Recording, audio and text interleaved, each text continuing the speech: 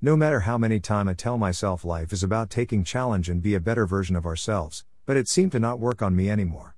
I guess I have to accept that I ain't getting any better, but right now I can be the best version of myself if only I put down the doubt and fear. It's funny that most of them time I tend to exaggerate the situation I'm in. I gave too much attention to the fear and doubt. Fear and doubt isn't always a bad thing though.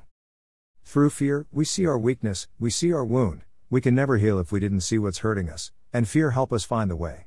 Fear don't make us weak, fear was just another way to discover ourselves. We can never depend on outer aspect to eliminate it. It's true that part of fear are made out of what we are surrounded by, but fear only has power over us when we are lying to ourselves that we are not feeling it. It's very normal to get anxious in new situation and to be scared of losing something, to stressed out when we are starting new. Fear is the way to get through it. Imagine you have to go somewhere by bike. All those emotions, frustrated, anxious, lonely, are the view you'll see. Of course there will be excitement and joy as well, and fear is the bike. It's what take you to where you meant to be. If you focus too much on your fear, you'll never get to start your journey.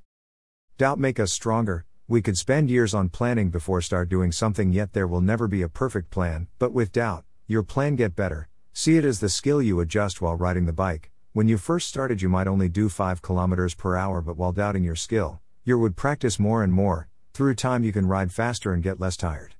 But if you are doubting about your speed and didn't start practicing, that's when doubt is killing you.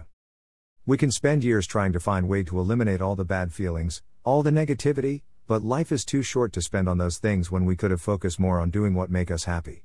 Problem will always arise. We don't just live to try to solve all the problem, because problem is not the problem. How we see it is the problem, whether we see it as an attack or a challenge. When we see STH as attack, we would feel pressured and frightened. It's very hard to decide what to do, to attack first or to let them hurt you. But when you attack others you only ended up hurting yourself too. Instead, see it as a challenge, to enjoy everything life has to offer, to give and to not expect nothing. If it's a sorrow it was meant to make you stronger, and if it's a joyful moment, cherish it. Why are we so scared of losing when we got nothing to lose? After all we can take nothing, not even the memory or this body. We'll never get to live if we are so scared of dying. We'll never get to play if we are so scared of losing. Don't expect death, because we are dying every day. Die a rich life, not a perfect life.